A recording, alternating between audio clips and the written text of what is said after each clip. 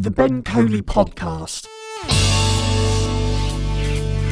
Hello, you're listening to the second episode of the Ben Coley Podcast, which is where I basically talk to you about my favourite unsigned artists at the moment. Also, I'll be giving you my commentary on the latest music news, my favourite song of the week, and my favourite album of the week. So it's effectively a snapshot of the past week in music or so. So if you're like me and you love all different sorts of genres and it's not just one particular genre that you're into, then consider this a quick pit stop in music where you can touch base with some different sounds and collect some new tunes in the process as well. Any artist suggestions or questions that you've got for any future episodes, please hit me up on any of my socials. So that's at BenColey97 on Twitter or _Ben Coley on Instagram. Or you can email me now. I've got a little email address up and running, the Ben Coley Podcast at gmail.com. Fire over some suggestions. I'd love to hear them. All of the unsigned artists that I feature in this first half of this episode have been contacted. They're the sole copyright holders of their music, so I've been given full permission to use snippets of their songs. Now, obviously, later in the episode, I can't play the music from signed artists, but to get the most out of what I'm talking about, I throw in some time references so that you can go and drop yourself into a particular song that I'm talking about so that you can, fully understand what I'm going on about. Let's go. Episode 2, Under the Radar Music, and there's been some really impressive artists that I've stumbled across lately, so I found it a bit of a tricky one trying to whittle it down to 3 unsigned artists that I love. The 3 unsigned artists that I've managed to eventually pick, I'm fully confident in saying that all of them will go on to have a big career in music. I think they're all so talented, and the production that you're going to be hearing, the quality of the songwriting that you're going to be hearing, the attributes that they bring to the table are so way beyond an artist of their size. They really are going on to massive things. So, first up, Emily Lita. She's an unsigned soul and R&B artist based in London, and she's half Kiwi and half Italian. You may think, well, what sort of relevance does her heritage have? But you can really hear that she brings lots of different multicultural influences into the songs that she's writing. It's got kind of this world sound to it, which is really nice to hear because it makes each song you hear so refreshing and flavourful. And she specialises in basically writing a beautiful and stunning mix of contemporary R&B, as well as little tinges of neo-soul that are thrown into the mix. And she also loves to throw in a bit of funk into her songs as well. So a great song which is sort of the perfect stepping stone into her music, I would say, is her latest single called Plus One. This is a great place to start if you want to get into her. It's very much her-centred in the lower register of her voice. It's very reminiscent of early 90s R&B, and she's got a lot of power in that lower register of her voice, so I'm hearing quite a lot of Mary J. Blige or even Keisha Cole in there. But when she's singing in a lower voice, in terms of a current modern artist that she reminds me of, it's very much Lana Del Rey. So check this out. This is the first little clip that I've got to show you of her new single called Plus One. Show me your mind, will you keep on the inside? Don't pretend to play a role, cause adulthood is getting old. Why don't nobody wanna get to know somebody? Can't touch my brain when you touch my body. Why you acting like you got me? Why you acting? It's already really catchy and you're only a matter of seconds into the song. When it comes to the chorus, I love the backing vocals. It kind of adds that classic lush R&B vocal arrangement into the mix. And also, she sounds effortless when she sings, which, you may just think that's a natural gift, but you have to work really hard to sound effortless when you sing. It's not an easy thing to do. I also love the high reverb guitar parts that you hear creeping in. And also, there's some funky bass that sounds really good.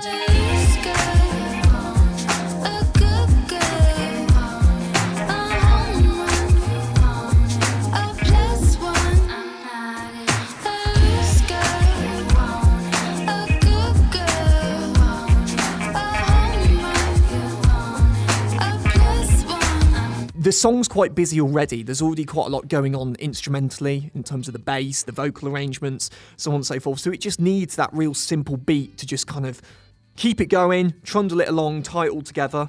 Here's the drop down. And in the drop down, Emily starts to experiment with some really cool sounds. So vocally, you can hear that it's got quite a sort of distant, echoey effect, which I think works well. And then, I don't know what this is. It's like I'd best describe it as like a cartoon laser gun sound, and it kind of fades in as quickly as it fades out. It's kind of got this like Doppler effect, but it works really well. See what you think.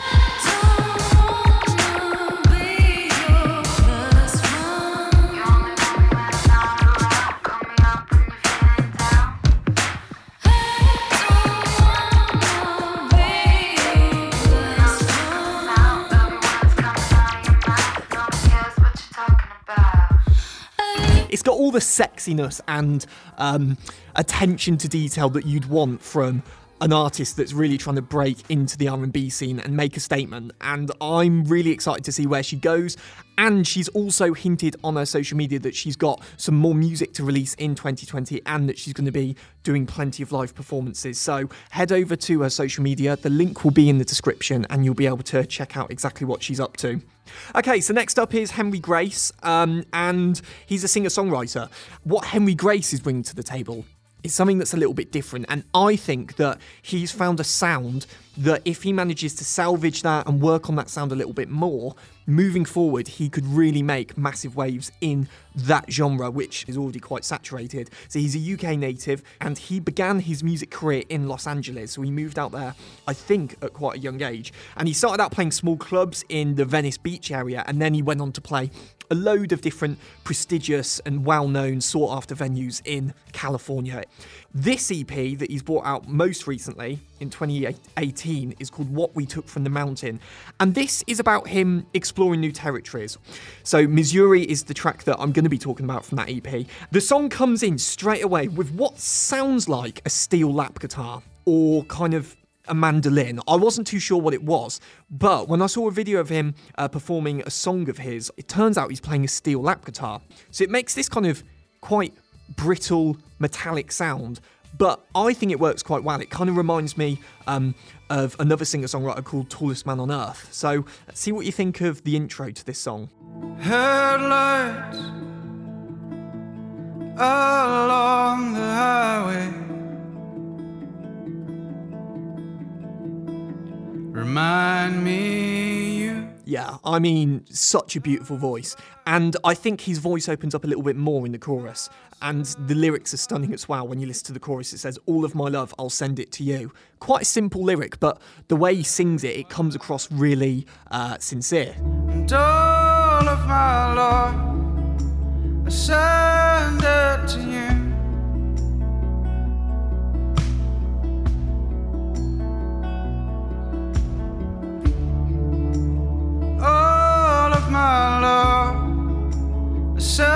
There's a lot of breathing space in the song. It's nice and airy and light. But as the song moves forward, it starts to open up a little bit more instrumentally. So there's kind of the addition of some like sort of distant wailing guitars that kind of creep into the mix. And the drums become a little bit busier as well. They kind of start to come in a marching fashion. And then there's the addition in the last chorus of some choral work, and you hear these voices that are really low down. You can't hear them unless if you listen quite carefully, but it adds so much and just gives it a little lift. Send it to you.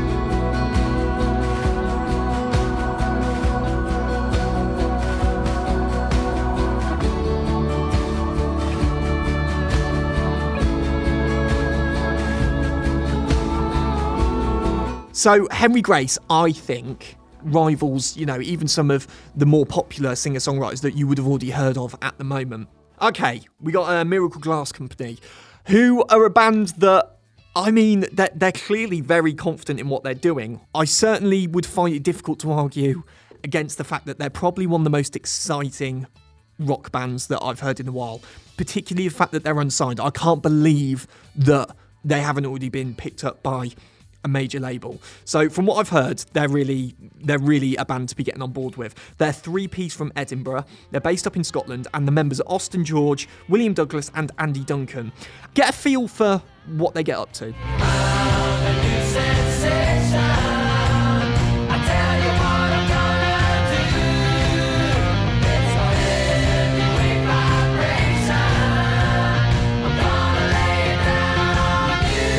So that's Miracle Glass Company's latest track called BB22. I'm hearing a lot of late 60s, early 70s rock influences. For some reason, I'm hearing a little bit of Fleetwood Mac in there. And also, I'm going to use the B word, the Beatles word, because it's so easy these days to say, we're influenced by the Beatles. The Beatles have really influenced us. Yeah, I mean, the Beatles have influenced just about everyone. I think you need to tread carefully when you say, oh, you can hear the Beatles influence in that. But in terms of the melodies that they're writing, in terms of the vocal arrangements, where it's like three-part harmonies in some cases, or the band are all singing in unison, it is very Lennon-McCartney, I think. But the chorus, like you just heard, is catchy as anything. It's anthemic. It comes off this simple bluesy chord progression. But I want to get into the verse, because this is where you hear the fact that Miracle Glass Company can actually write a really good melody. I tell you it's love that I'm feeling. Don't you know, so long all you hangers on. Make way for the new age, come on. Driven mad by the big beat, the city lights and the neon streets. Take my hand and follow me. We've been making love for eternity. Yeah, the vocalist just has so much confidence in what he's doing. The band sound insane behind him. You can tell that their musicianship's incredible. Check out the last little bit of the song, and this is where they start to let some sort of psychedelia creep in.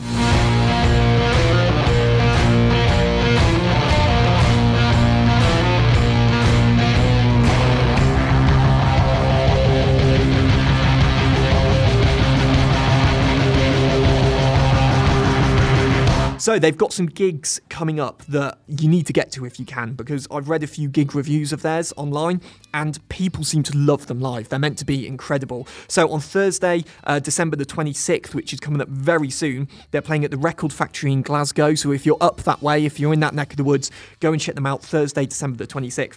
And they've got a new album coming out, and they've got their album launch party on March the 14th, 2020. And that's going to be at King Tut's Wawa Hut, which is a really, really good venue. I've heard really good things about it. So that's going to be their album launch gig, and their new album that's coming out is called MGC2.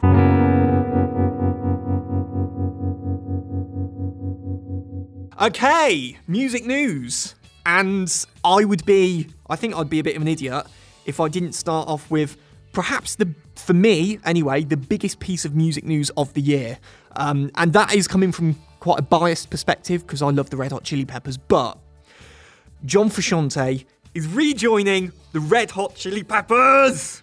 I'm so chuffed about that. It means it's the departure of their current guitarist, Josh Klinghoffer, who has been with the band for the last 10 years, and having seen the Chili's live a couple of times in the past 10 years with their current guitarist, Josh Klinghoffer, even though he had massive shoes to fill, filling the shoes of the famous John Frusciante, he's incredible. Live, I thought he was fantastic. And even though the first record, I'm With You, he kind of took a bit of a back step, and it was like he wasn't really too confident.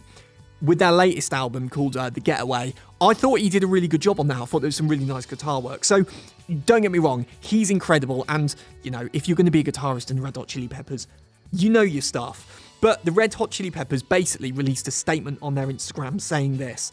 The Red Hot Chili Peppers announced that we are parting ways with our guitarist of the past 10 years, Josh Klinghoffer. Josh is a beautiful musician who we respect and love. We are deeply grateful for our time with him and the countless gifts he has shared with us. Then, they went on to say, we also announced with great excitement and full hearts that John Frusciante is rejoining our group. Just casually just dropping that little bomb in at the end. So to get an idea of where John Frusciante fits into the timeline of the band, he joined after the death of their original guitarist, Hillel Slovak, in 1989, and that was just before the release of their sort of first breakthrough album that was called Mother's Milk. He then left in 1992 because he had some very well-documented problems with drugs, but then he later joined in 1998 until he eventually departed again in 2009. The reason why John Frusciante is so famous is, I'd say, his playing and his guitar tone perhaps defined a generation of rock. It really is such a signature sound, and he wrote some of just the best riffs going and songs. He wrote Danny California, Dosed, Desecration Smile, Wet Sand. So he wrote some of the biggest Chili Peppers tunes. I think this is going to be a massive return to form for the Red Hot Chili Peppers. The reason being, Josh Klinghoffer was great, but like I said earlier, the couple of albums that they brought out recently haven't been their strongest. The thing that will be interesting though is to see how he approaches the songs that Josh Klinghoffer wrote. So how's John Frusciante going to put his own take on songs off The Getaway and also songs off I'm With You? It'd be quite interesting to see how that works. But I just can't wait for the Chili Peppers to be back together. I genuinely had like a bit of a childlike, excitable feeling when I heard that, you know, John Frusciante was rejoining. She's one of those artists where whether you listen to her or not, when you see her live, you're guaranteed gonna love her, and she's gonna have so many tunes that you think, oh yeah, that's a Taylor Swift song. I love that. If I'm gonna be talking about music news, I think it would be wrong of me not to mention the death of course, Juice WRLD. And I know that that's kind of old news now, but it wasn't mentioned in my last podcast, and I want to mention it in this one. I don't really want to speculate or talk about it too much because I think they're still waiting on results from his death. It's not been sort of 100% confirmed how he died. But all I do know is that in different news reports, it's been said that they found sort of loads of drugs and stuff that was on his private jet. I think it should be sparking a conversation about the message that rap's portraying, where it's kind of glamorizing drug use, you know, sipping on lean, all the rest of it, and, you know, kind of glamorizing this kind of lifestyle. Yeah, okay, you know, you could argue it's just lyrics, it's harmless enough, but it's perhaps not for everyone, and I think perhaps some people feel like they have to live up to a certain expectation to be in the rap scene, which I don't think should be the case at all. Some metal news. Slipknot, they've announced their very own festival, Knotfest, will be coming to the UK for the first time in 2020, and that's the first time that the band have played there since 2001. So the full lineup for Knotfest is yet to be announced, but if you're into your heavy music, you're probably going to love it, because in the USA, which they've already announced for next year, at Knotfest, they've got Volbeat, Gojira and Behemoth playing, so it's going to be heavy. As the last piece of music news, Jesus Is Born, which is the new Kanye West album, is supposedly going to be dropping next week on Christmas Day, December the 25th. If it's anything like Jesus is King, I'm not going to lie, I'm going to be a bit disappointed, because Jesus is King, it didn't suck, it was a bit underwhelming, I think. That's just the best word to use. It just didn't live up, did it? Also, is it a bit corny and a bit cliche and a bit cheesy that he's dropping Jesus Is Born on Christmas Day? Yeah.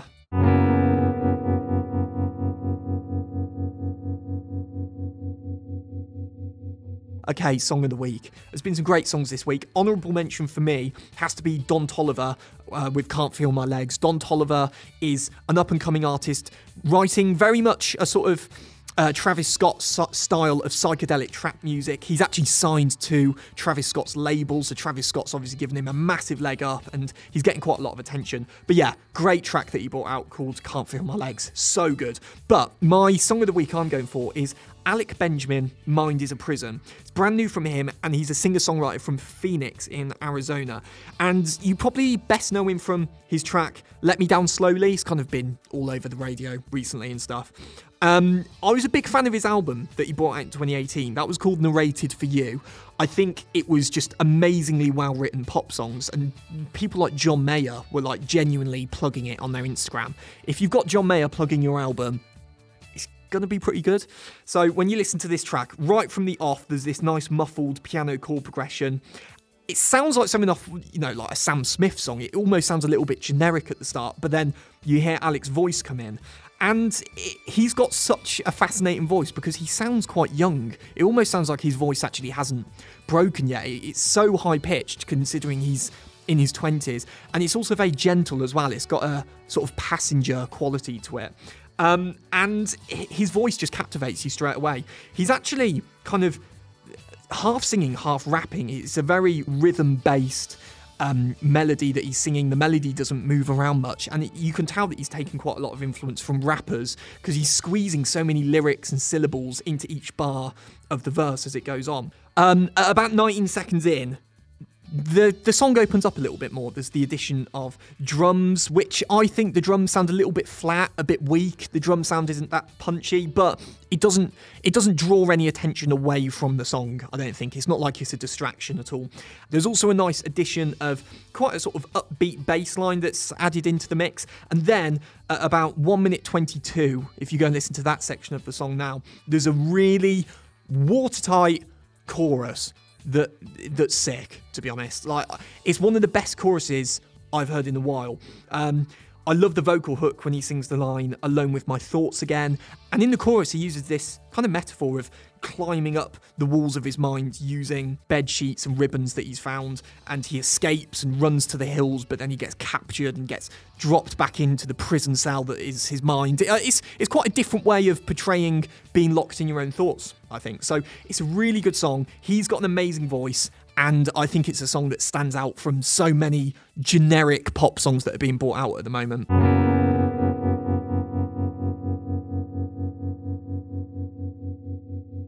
Album of the week. This is a tough one because there's actually been some really good albums this week. Shout out to my mate Adam Kirk, who recommended me a really good album. That was Free Nationals, and it's their self-titled album called Free Nationals. It was really good. It wasn't quite my album of the week. The reason why is because I think Stormzy has dropped perhaps one of the defining rap albums of the year. And even though it's arrived late in the year and it's just approaching 2020, I really think that he's kind of taken the mantelpiece of just setting the bar so high for a rap album. Yeah, it's really awesome. I really enjoyed it. And also, I don't normally listen to Stormzy. Whilst he's potentially bragging quite a lot in some songs and doing the classic thing where I'm untouchable, I'm the king, he's also letting his guard down quite a lot. But in terms of him being confident, there's the track Audacity, which features Heady One, which I really enjoy. He's talking about other rappers and haters kind of like nipping at his heels, trying to like drag him down and dissing him and disrespecting him. But he shakes it off, and he's saying that he's headlined Glastonbury and that when he headlined Glastonbury, he felt like God was testing him. There's also a great track called Rainfall that I really enjoyed, which has just a really awesome hook. Let the rain fall on my enemies. He just hammers it home, just keeps repeating it. It sounds really good. I love the production on this as well. And Rainfall is quite tongue-in-cheek. He says that, he can't hear the haters through his Brit Awards and that he's a bigger hitter now on the bigger platform. It's a really good song. But even though he's talking all about being the king of grime, which, to be honest, after this album, I think he is. He's also acknowledging that he's a human being. He's got flaws, he's made mistakes, and that given the immense position that he's in, there's a lot of pressure that comes with that, which also brings with it its fair share of negativity. And I think the one song that massively hammers that home is Lessons. That's all about his relationship with Maya Jama. It's actually a really heart-wrenching song. It's really, lyrically, it's absolutely stunning, and it just comes in over these sad piano chords, and it just leaves a lot of room for his vocals to be heard. There's also my favourite track on the album called 1 Second, where he's again battling with his demons. He's saying that he's not the poster boy for mental health and that he doesn't want to be heralded as this kind of hero for speaking out against politics or anything. There's a stunning addition of an artist called Her as well. She's an American Grammy Award-winning singer-songwriter, and Her sings the chorus. She sings the main hook lines in this song, and it comes in with this beautiful R&B style piano. I absolutely love this track. For me, it was the standout track of the whole album. The album's actually 16 tracks long, so I'm going to have to give the classic bit of sort of criticism and say you could make it a bit shorter. But if I'm honest, across the 16 tracks, there were probably only 1 or 2 moments where I felt like I was switching off or not being quite as interested. On the whole, all of the 16 tracks didn't outstay their welcome. They really engaged me. They were really compelling. So I think Stormzy's done an absolutely insane job. Thank you very much for listening to episode 2 of the Ben Coley Podcast. And as I've said, all of the details for all of the artists that I've mentioned today are down in the description. So go and follow them, go and check them out, go and see what live dates are coming up. I really want you to get on board with some of the artists that I've spoken about. Catch you next time. The Ben Coley Podcast.